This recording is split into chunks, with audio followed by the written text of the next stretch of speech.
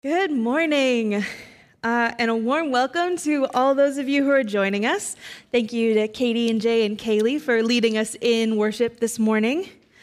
My name is Brooklyn Friesen, and I attend church here at Fort Garry, and I am very excited to be here with you this morning.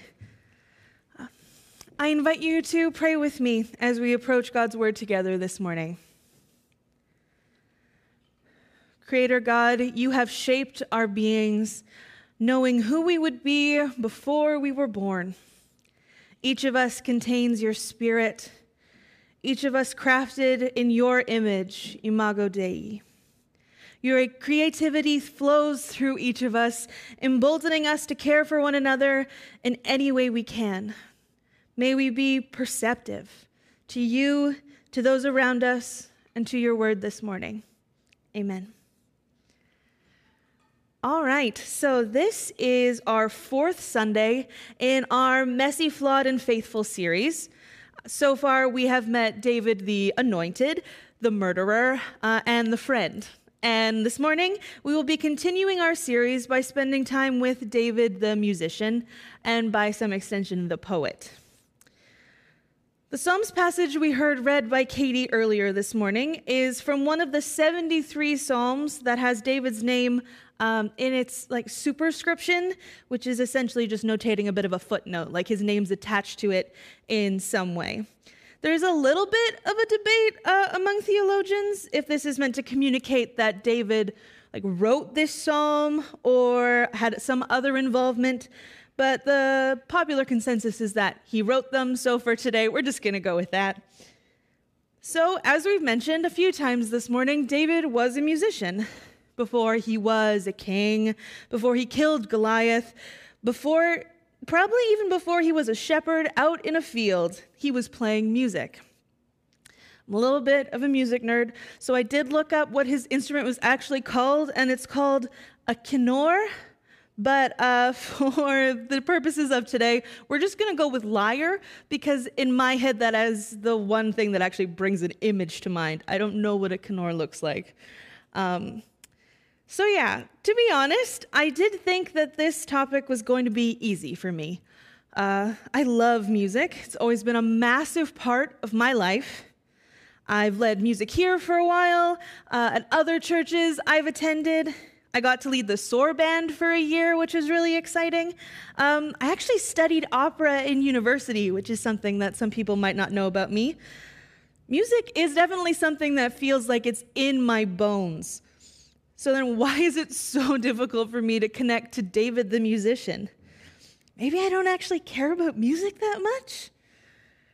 For days, I sat and just stared at the blank Word document on my computer, asking myself questions like, why does the fact that David was a musician matter? What can we possibly learn?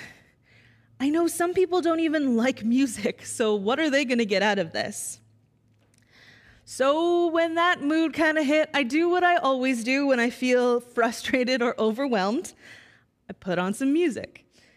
Specifically the song Iowa by Donovan Wood and Aoife O'Donovan. It's the kind of song that always speaks to me. It's soft but interesting. It's carefully crafted and delicately handled. Here's some of the lyrics.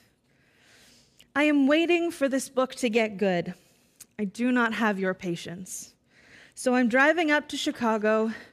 I get weird looks at gas stations. I did not bring a winter coat. I do not have your foresight. A holistic practitioner told me once, it's why I will not live a long life. I am trying to remember where I gave up, if it was not in Iowa. I've never been to Iowa. I always have a winter coat. But something about this really strums the melancholy in me. The song isn't about me, yet I feel connected to it.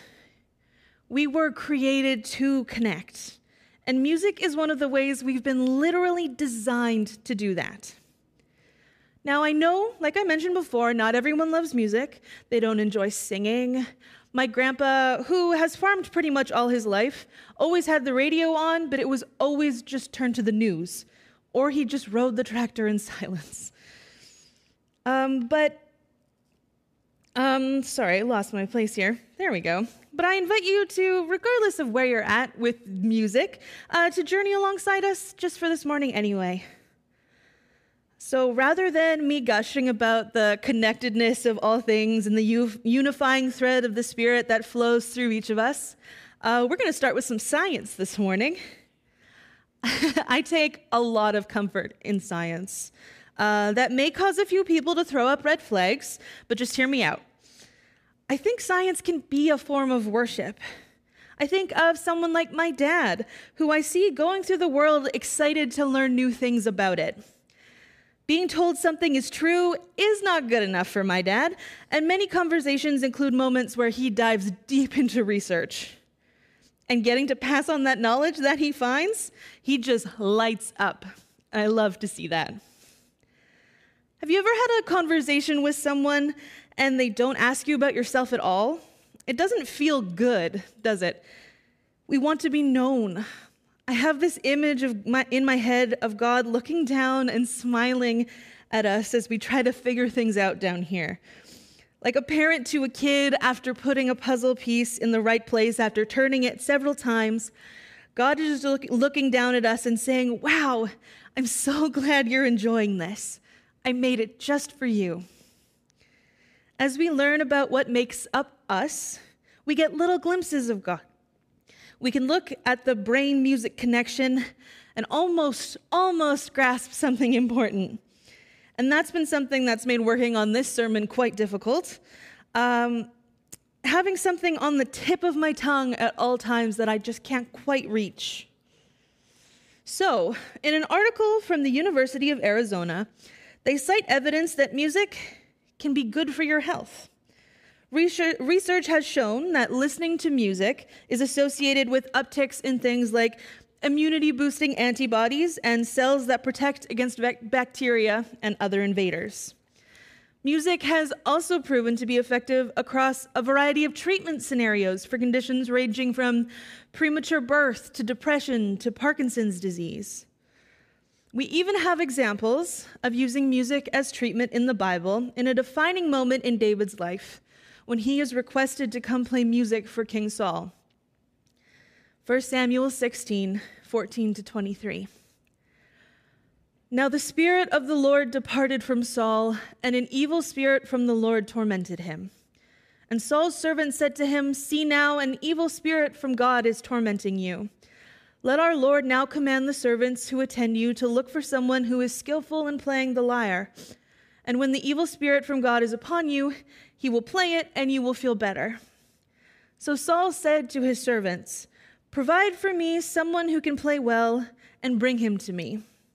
One of the young men answered, "I have seen a son of Jesse in Bethlehemite who is skillful in playing, a man of valor, a warrior, prudent in speech, and a man of good presence, and the Lord is with him." So Saul sent messengers to Jesse and said, "Send me your son David, who is with the sheep." Jesse took a donkey loaded with bread, a skin of wine, and a kid, and sent them by his son David to Saul. And David came to Saul and entered his service. Saul loved him greatly, and he became his armor-bearer. Saul sent to Jesse, saying, "Let David remain in my service, for he has found favor in my sight." And whenever the evil spirit from God came upon Saul, David took the lyre and played it with his hand, and Saul would be relieved and feel better, and the evil spirit would depart from him. So when we find Saul at this part of his story, Saul isn't doing well. He's made some bad decisions, and Scripture says that God's favor left him. I can only imagine the pit of despair he found himself in. In an article by Psychology Today, they call this piece of Scripture one of the first written occurrences of music therapy, which, in a really simplified way of explaining it, is essentially the use of music to work on non-music goals. The author of this article, Dr. David M. Greenberg, received a call from a Jewish scholar who informed him that his theory of the first instance of recorded music therapy was wrong. Initially, Greenberg believed that the Greek philosopher and mathematician Pythagoras was the first one, because he would prescribe different musical scales and modes to cure different physical and psychological ailments. David would have existed before Pythagoras. The article goes on to describe the significance of David playing the lyre for Saul. Some assumptions can be made about the style of music that David was probably playing because of the instrument of choice. It's likely to have been something a bit more soft and gentle, perhaps even melancholy. It is a pretty incredible moment in my mind. It's pretty cinematic, like a shepherd coming up to a king and playing a song that is soft and slow, and like seeing some sort of darkness just lift from the shoulders of this king. But it gets even more interesting than that. So there is a doctor at the Ohio State University, and he provides a very compelling hypothesis on why sad music is soothing. He suggests that for some, when listening to sad music, the hormone prolactin is secreted. Prolactin produces feelings of tranquility and calmness and emits a consoling and soothing effect.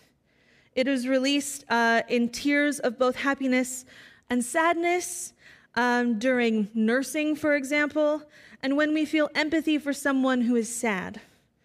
This doctor says that the acoustic features of sad music emulate the features of sad speech, and that these musical cues may evoke feelings of tenderness or sadness, which signals for this hormone to be released.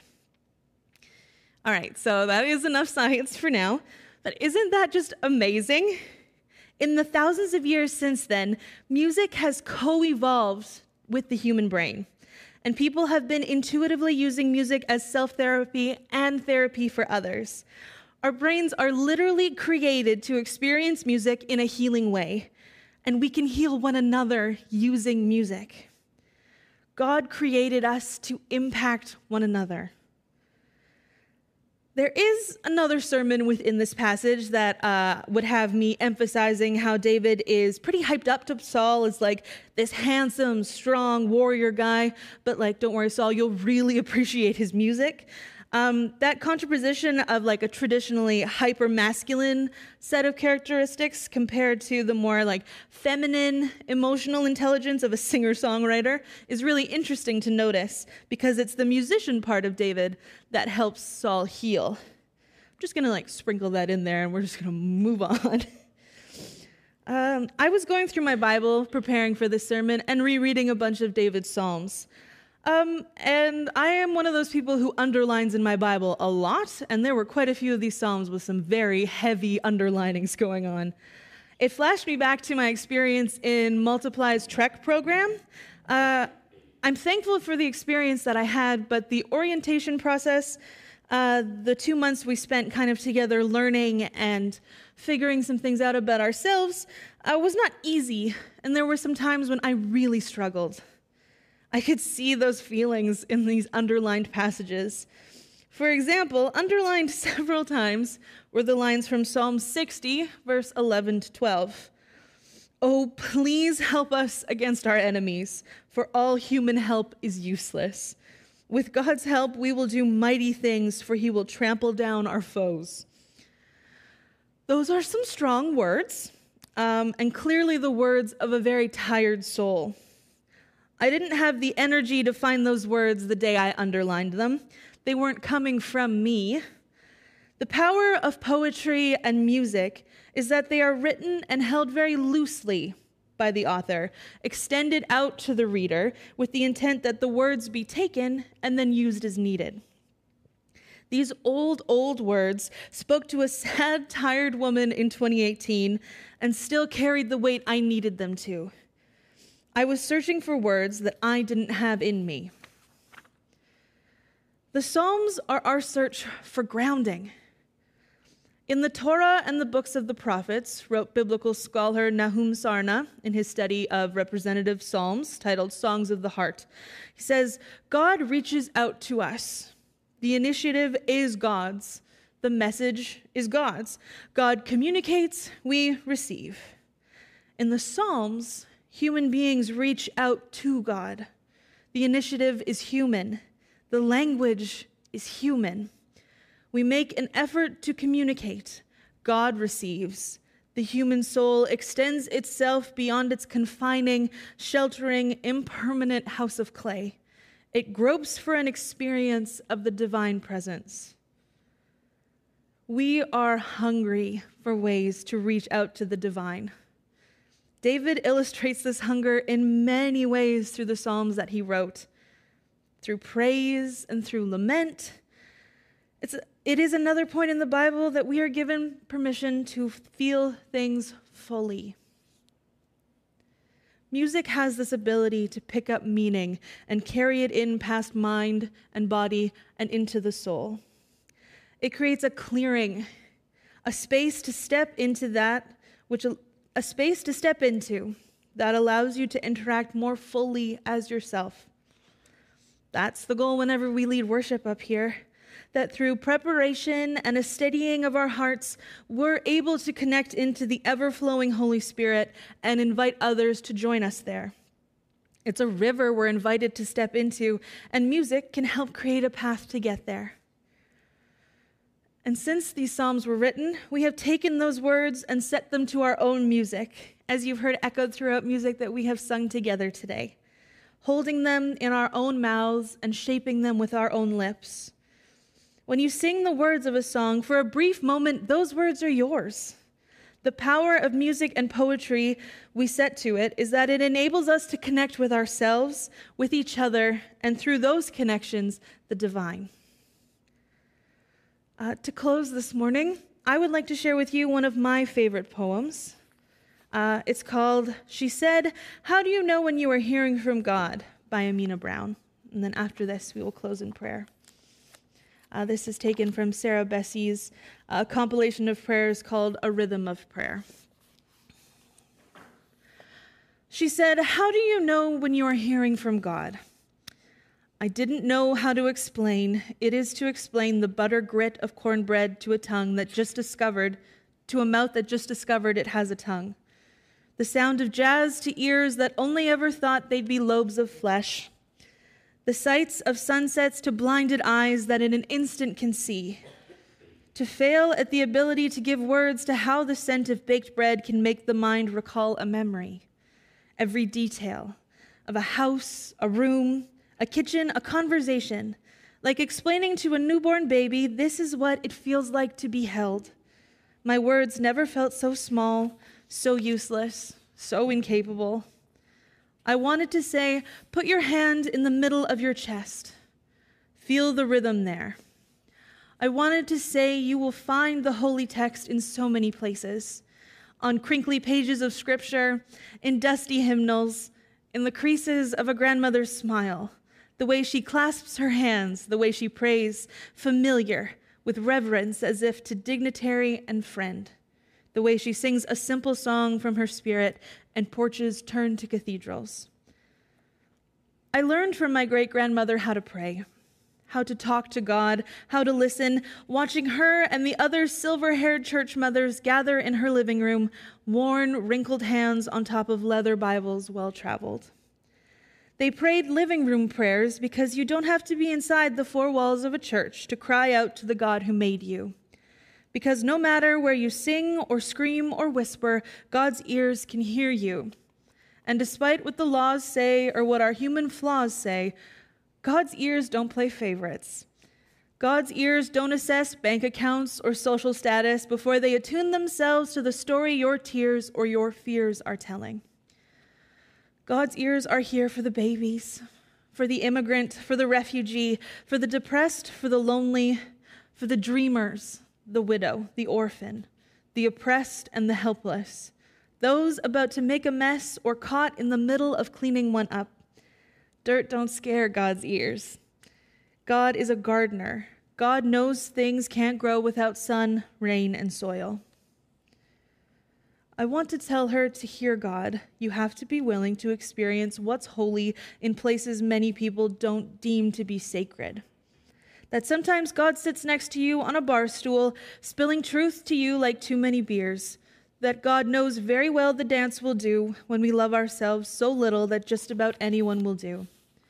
That God cares about the moments we find ourselves on the edge of a cliff, on the edge of sanity, on the edge of society. even when we have less than an inch left of the thread that's been holding us together. I want to tell her God is always waiting, lingering after the doors close and the phone doesn't ring. And when we are finally alone, God is always saying, I love you. I am here. Don't go. Stay, please. I try to explain how God is pleading with us to trust, to love, to listen. That God's voice is melody and bass lines and whisper and thunder and grace. Sometimes when I pray, I think of her, how the voice of God was lingering in her very question. How so many of us, just like her, just like me, just like you, are still searching, still questioning, still doubting. I know I don't have all the answers. I know I never will. That sometimes the best thing we can do is to put our hands in the middle of our chest, feel the rhythm there, turn down the noise in our minds, in our lives, and whisper, God, whatever you want to say, I'm here, I'm listening. Please bow with me. Creator God, we are here and we are listening. We thank you for the ways in which you flow through each one of us and unite us. No matter where we are, no matter what we are doing, God, that you are just a part of our lives, wholly and completely within each one of us. We thank you for the gift of music and the gifts of creativity and the ways in which you have designed us to so intentionally be here for one another. We continue to pray for that perceptiveness, to notice those moments in which we have been given gifts to step in and to comfort and to love and to listen. We know all these things come from you, God, and we thank you for this. Amen.